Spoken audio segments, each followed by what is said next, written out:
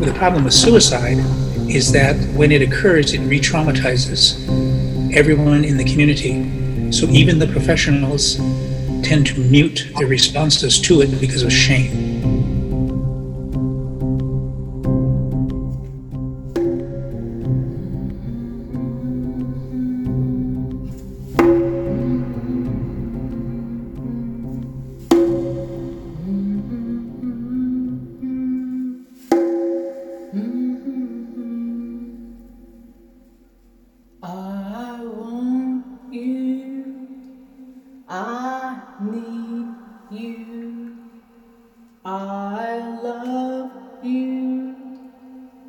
Jesus come, way-yo, hey-ya, way-yo, hey-ya, way-yo, hey-ya, way-yo, hey.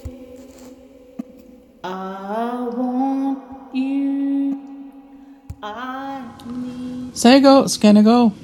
I'm Jenny Doctor, and this is Sacred Teachings. The song you just heard is a prayer lament written and sung by Dixie Bird from Treaty 6 territory in Saskatchewan. Dixie is Cree and one of our rising stars. In this episode, called The Blue Horse, Peter Downie interviews the inspirational elder, the Reverend Dr. Martin Brokenleg of the Lakota Nation. Thanks, Ginny. You know, it's understandable that discussing suicide is difficult both privately and publicly. At different times in human history, it's been condemned as a sin, punished as a crime, dismissed as the act of the mentally unstable, and perhaps most offensively, ridiculed as the easy way out. All of this leads to a damaging silence. Damaging because silence perpetuates the stigma. It feeds the shame and guilt, and it does nothing to counter the misconceptions and all the false information. One of the contradictions of suicide is that, while it may very well be the most intimate and private decision any human being can make, it also has a profound and very public impact. What happens is not only the grief felt, of course, by the loved ones and friends in the wake of a suicide, but it also has the power to force family, friends, and even a community to wrestle with all the what-ifs. More guilt, more shame, more silence. Dr. Martin Brokenleg has consulted and led training programs throughout North America, New Zealand, Europe, Australia, and South Africa. His emphasis has been on helping Indigenous youth find hope in the future. Dr. Brokenleg, thanks so much for doing this. I guess the best place to start is with the most basic question, and that is, why is suicide still such a problem with young Indigenous people? Do you have a sense of why this tragedy continues? Yes, it is chronic and acute, and always has been, I think. And I say this having been a professional psychologist for almost 50 years and an Anglican priest for 50 years. You're right to emphasize young people because that's one of the unique dynamics in Indigenous suicide. We already see an elevated risk at the age of 8. It incrementally increases by the age of 10. It peaks from the ages of 18 to 30. And after the age of 30, it starts a gradual decline. So mostly what we have to do is get kids to the age of 30. If you put that in contrast to Canadians with European ancestry, we tend to see in that population a very low rate of suicide risk until the age of 65. And then after 65, that increase is geometric. It's not gradual, it is profound for Canadians with European ancestry. And I think some of the differences are that for that population, their eldership is not a widespread model. So elders have no purpose. If you're not working, you're useless in a productive consumerist society. And so it's after 65 that Canadians with European ancestry are most at risk. But for Indigenous populations, life looks hopeless from the very beginning. And I think that's the issue. We're dealing with one of the major symptoms of intergenerational trauma. It's a concept that I have emphasized over and over, that anyone who deals with Indigenous people has to know that every Indigenous person you're dealing with is living with enormous amounts of intergenerational trauma. It affects us in all of our aspects, our ability to see reality, our ability to process life emotionally, our spirituality, our sexuality, every aspect of our humanness. Even our genetic legacy is influenced by intergenerational trauma.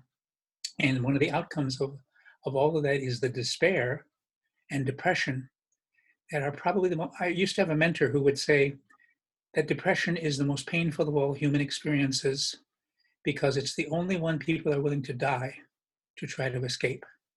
And that's what we're seeing with suicide.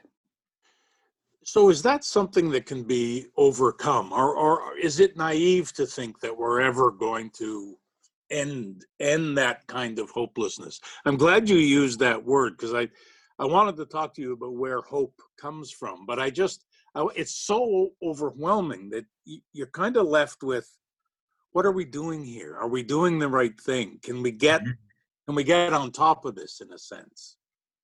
Yes, I think we can eventually, but it will be a gradual, slow process. Look how many centuries it's taken for intergenerational trauma occurring over and over again. See, I think human beings are designed to get over occasional trauma. All of us have had our emotional systems overwhelmed by something in our life. And we may be fortunate enough to have 2 or 3 of those things in our lifetime. But no one gets over it if it's chronic, if it's every single day, or if it is so intense when you're a child growing up in a residential school environment, or you're being beaten by your parents because that's all they knew when they went to residential school. Those kinds of dynamics even change our genetic legacy. For example, about a year ago, pediatricians in the Netherlands were astonished to see newborns showing symptoms of near starvation, even though the mothers had adequate nutrition during their pregnancies. But of course, if you have lived long enough like I have to know that there was an end to World War II, you know that in 1944, almost everyone in the Netherlands nearly starved to death because there wasn't enough food.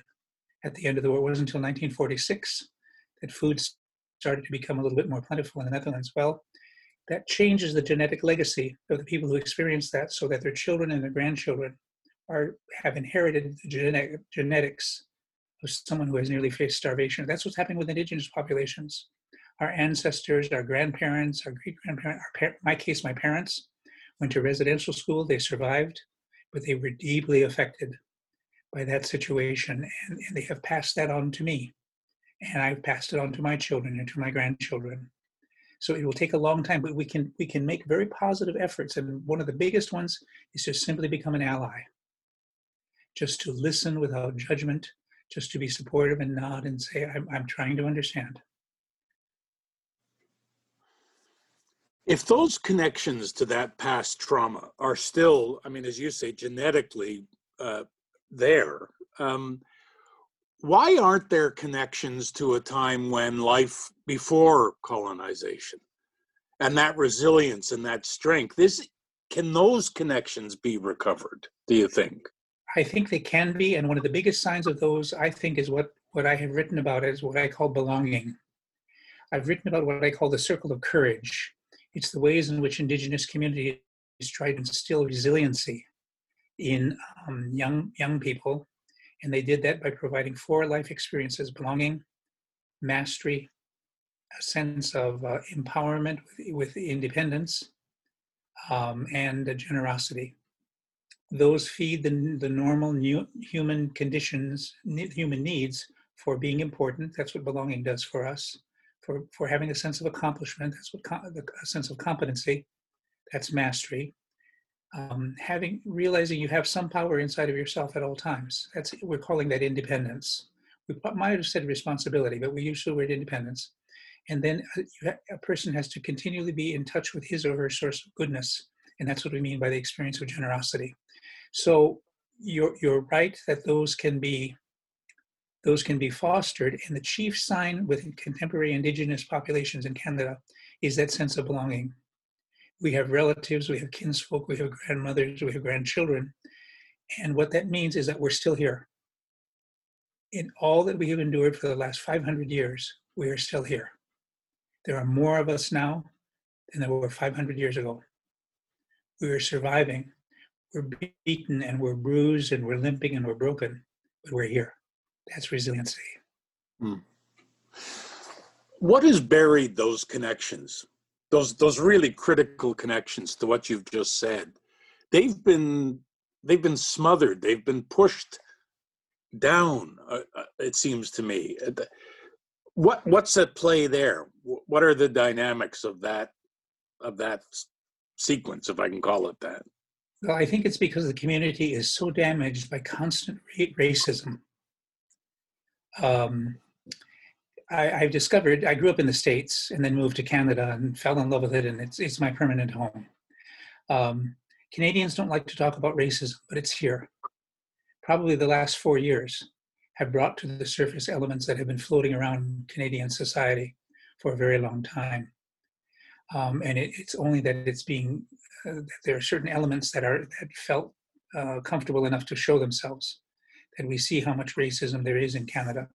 And Canadians somehow think it's impolite to notice someone else's ethnicity, but I don't think it is. I think that, because, well, here's what triggered it for me. Years ago, I had an elderly friend who said, "I don't even think of you as a Native person." And I felt insulted, but I couldn't figure out why. It took me several days of thinking about it to realize that that's a part of who I am.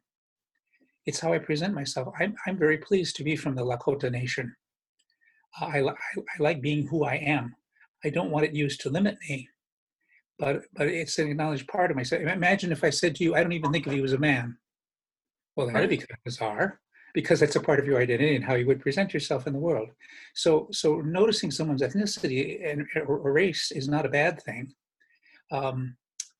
particularly if we can do it in an affirmative, positive way, as the Gospels tell us, as the Book of Revelation shows us. People from every nation have a place in the world.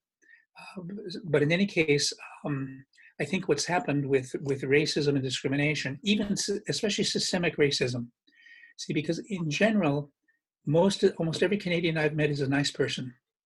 They're polite. But systemic racism operates in systems and in processes, regardless of the values and the wishes of the people who are in it. It's in the way the system works. Rather than in the I hope, rather than in the wills and values of the individuals who are a part of that system. All of those have suppressed Indigenous communities as a whole. Like I say, there's not one of us that hasn't been deeply wounded by the past. That's the reason I became a psychologist. Was I thought I was going into psychology because I was interested, and it turns out it's out of my own brokenness that I decided to become a psychologist. I was always trying to figure out, how did I get this way? What can I do to make my community better? And the problem with suicide is that when it occurs, it re-traumatizes everyone in the community. So even the professionals tend to mute their responses to it because of shame. Shame and trauma are very close cousins. Shame and guilt would be okay, because guilt is realizing I've done something wrong and I can correct it. It's being embarrassed about a misbehavior of some particular kind. The difference between that and shame, that shame becomes personalized. I become embarrassed by who I am, by my identity, by my race. And shame always mutes people who could otherwise be supportive. So Indigenous communities are loath to talk about suicide even. Well, I was going to ask you, I mean, you say that Canadians generally don't like to talk about racism, and I think all of us don't really like to talk about suicide, and I've been thinking a lot about like where that discomfort comes from. Is it because it frightens us? I mean, we don't, just as an example, it seems to me we don't have an issue with somebody who's in their, say, late 80s, facing a terminal disease, with making the decision to end their life or having the ability to do that. But if it's a 9-year-old in Baker Lake, what is it about that bothers us so much? Well, I think you've touched on exactly the point. It's uh, we have difficulty speaking about death, and you would think, being Christians, we practice talk about death every day of our lives, but still we're loath to speak of it. I think one of the oddest phrases that I now find amusing when I hear it is "if I die." It's a pretty sure thing. Why would we say "if I die"? What we should be saying is "when I die," because that's Right. inevitable. Um, we don't like to talk about this. One of the courses I put in the curriculum when I was teaching at Vancouver School of Theology was a course on aging and end of life. And one of the group activities we had was we passed around a talking stick, and each person was to say when he or she received it, "The day is coming when I will no longer exist in this world." And some of the students couldn't say it. It took them the longest time to be able to acknowledge that their own death is coming. Hmm. So you're right. We are uncomfortable with the general idea of death, but especially for youth and children, because we imagine that they are carrying the hope and the potential of the future. I just earlier today was reading that apparently in Arabic there is there's a blessing which older people will say to children in Arabic. It's something like, "I hope you will bury me," Hmm. meaning may you live long, may you outlive me, may in the order of all things my children or my grandchildren bury me. It's realistic and according to the usual schedule of what we imagine for life. But when a child ends their life because they're so hopeless early on, it's the hopelessness that's difficult for us to see. It's the fact that death has come too soon. It's hard to talk about when death itself is a difficult topic for us to talk Yeah. about. I mean, I read something where the author said what is frightening about suicide among young people is that it sends them, and I mean repeated suicides, constant exposure to this, is that it sends the message to everybody in that community, not only I can kill myself, but especially to young people, it sends the message, this is permissible. This is a permissible option. And that, obviously has lots of problems and difficulties associated with it.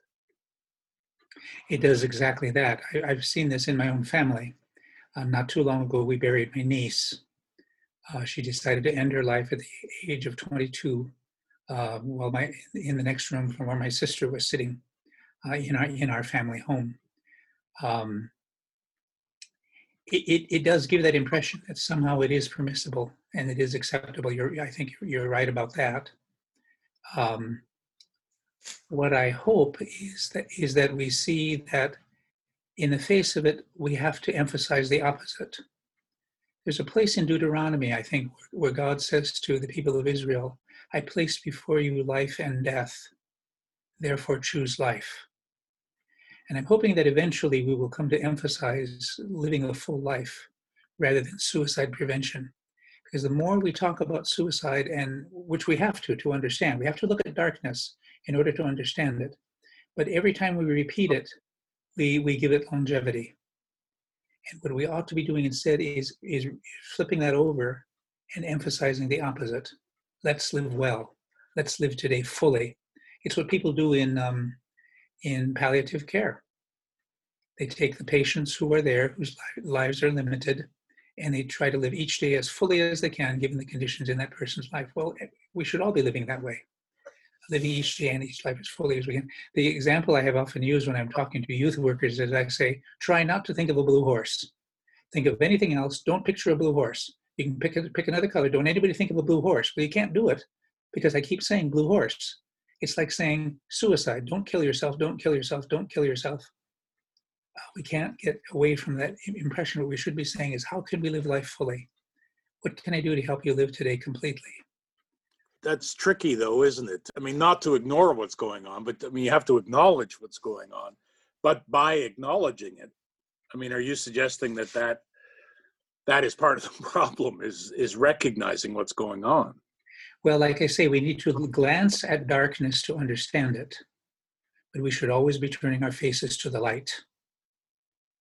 That's going to be the ultimate outcome. And I think when we look at any lessons that come out of the Gospels, that's what they do.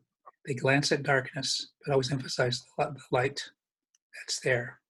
Not that we want, this is not Pollyanna-ish. This is simply saying let's recognize the dark forces that are around us, and let's find some little things that we can do to counter them in reasonable kinds of ways. And like I say, for indigenous populations, we need allies. We need people who will listen, who will just be present and say, I can't imagine all the troubles you have in your urban community or your reserve. But if you want to talk, I can listen. I can't fix it maybe, but I can listen. It's that human connection, and that's one of the fundamental strengths in resiliency. The conditions of contemporary life really are the conditions of despair. And I think that's new, because if you think about, I remember being quite startled reading a historian who said, had European colonization not occurred, indigenous life might have gone on for centuries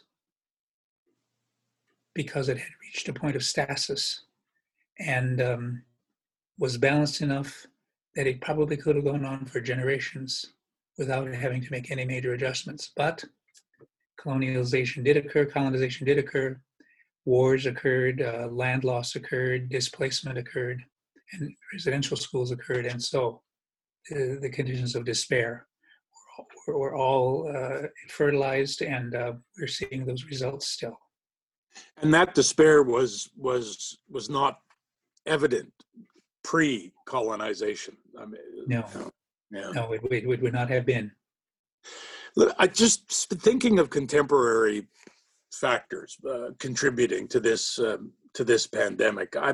We spoke with Vivian Seegers in Vancouver, who works with a lot of Indigenous people who are on the streets, and she said that the problem with COVID was that people are kind of only with people who are in the same situation as they are, so they can't get out and see, the ladder of hope in a sense. They can't climb out of that situation.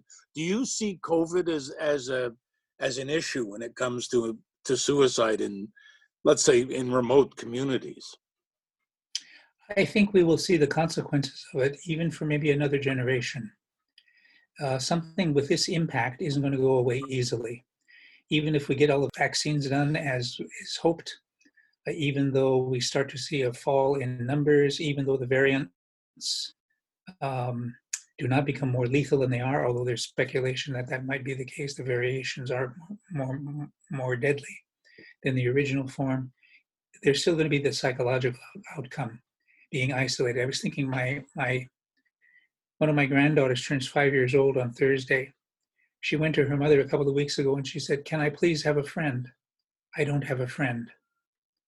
Because she went from being a solitary toddler to being should be socialized in kindergarten, grade 5 kid, or a 5-year-old kid. And in that time span, she's been isolated all this time. So she doesn't really know what it's like to have a friend, to have someone she can fight with and play with and hug and take toys away from. That's not a part of her life experience so far. And who knows what kinds of implications those will have. So I think we'll see long-term consequences from the COVID. But as I keep reminding Indigenous communities, we've lived through pandemics before. Smallpox, typhoid, flu. What was the Haida Nation into which I had been adopted had 98% deaths in the late 1800s, early 1900s, simply from flu. Only 2% survived by World War I. By the 1918 flu epidemic, only 2% of Haida had survived from all of that time. So we've lived through this before, and we are resilient enough that we're still here. So I have every hope that some of the natural features in the community will be strong enough, primarily the social contact and the spiritual energy. But I think there will be some really long-term consequences that will come out of this. Do you think suicide is ever a valid choice? I have called suicide a permanent solution to a temporary problem, because it always is. I remember having a conversation with a young man I grew up with who had put a pistol in his mouth and pulled the trigger hoping he would kill himself when his marriage fell apart. And the bullet came up through his skull but exited through the eye socket. And he did lose his eye, but he lived. And he said, as soon as I pulled the trigger, I knew it was a mistake. And I've often thought about that because I think that it would be the case. That would be there would be a similar outcome in cases. There are some situations in which the person really does intend to end their life. So I may understand why it occurs, but I still will oppose it because I do think it's a permanent solution to a temporary condition. But what if I said to you that if I was living in a Igloolik and I said there's nothing temporary about my problems? Mm-hmm. Well, that would certainly be the case if you lived on a reserve or if you lived in an impoverished downtown East Side Vancouver indigenous family. It's probably not going to get better. Nonetheless, you can guarantee that it won't get better if you end your life. The problem is that I think with a condition, with the circumstances that lead to suicide, the dynamics are primarily emotional, and emotion takes a very long time to process. When I had my therapy practice, the code I used to hear from I don't know how many clients was, I just want to get on with the rest of my life. What I understood the client to be saying in those circumstances is, I intellectually understand, but emotionally I'm not there. Because our emotions have their own pace and their own dynamics that we can't rush. We simply have to foster them and accompany them as they unfold. And I think that's often the case with the conditions that lead to suicide. Where do you think we can find any hope in all of this if we're going to move forward? What we can do, those of us who are choosing to live in this world, is do everything we can to try to foster a way forward, to be as present as we can, to be as supportive as we can, to try to keep someone living their life as fully as they can. And we can help them make choices, we can help them go to school, we can help them do whatever they can to try to make living in this world more bearable, to make it as it ought to be. It's been given to us by God for a reason. We want to use it well, live it fully. I'm so sorry for the loss of your niece. I thank you for talking to us and for helping us understand some of the forces at play here. You're welcome. It's important and necessary, and that's why we need to do it. We need to keep talking about it, because if we don't, it will win. That's Dr. Martin Brokenleg. He's the co-author of the book Reclaiming Youth at Risk, Our Hope for the Future. I'm Peter Downie. Thanks for listening. Nyawa Dixie, Brother Martin and Peter, for helping us understand the dynamics of suicide on our land. Indeed, difficult, but definitely needed. A long time ago, a child said to me, "I want to die." I was shocked, but asked, "Why do you say that?" Well, she told me, "Because I want to go to heaven, where everything is nice." I asked her what we could do to make it nice where we are, and she listed many things. I was blown away, because I didn't realize how difficult life can be for children. Things weren't perfect for me growing up on the reserve, but we had resources to protect and grow our lives.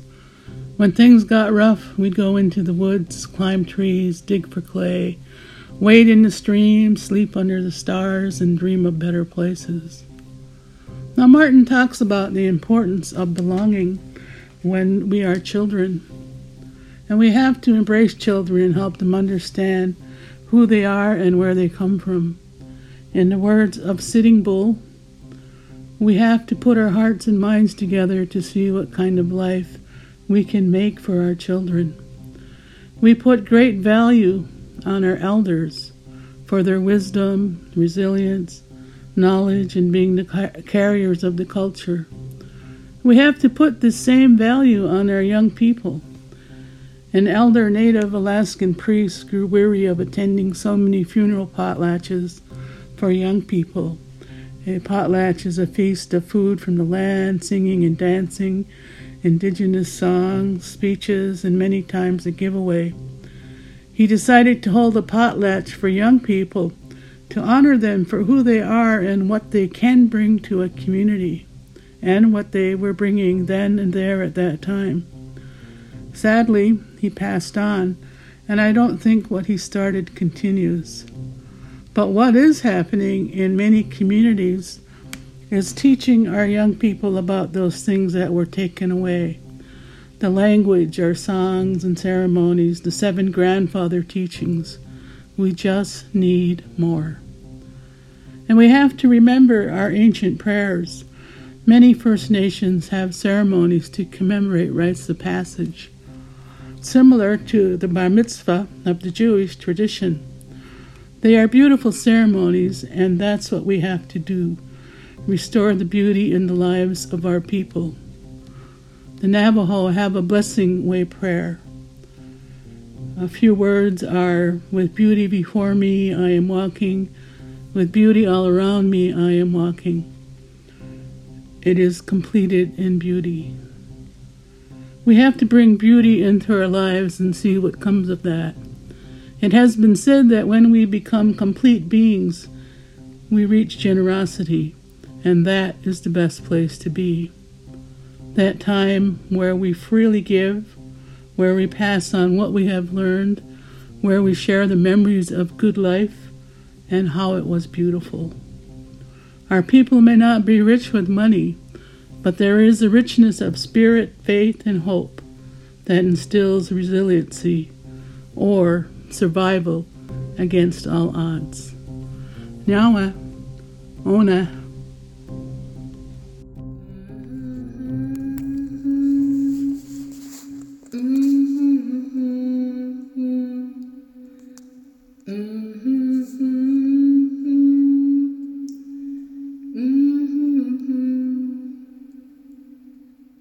I want you, I need you, I love you, Jesus come, way oh hey ya, way oh hey ya, way oh hey ya, way oh hey. I want you, I need you, I love you, Jesus come.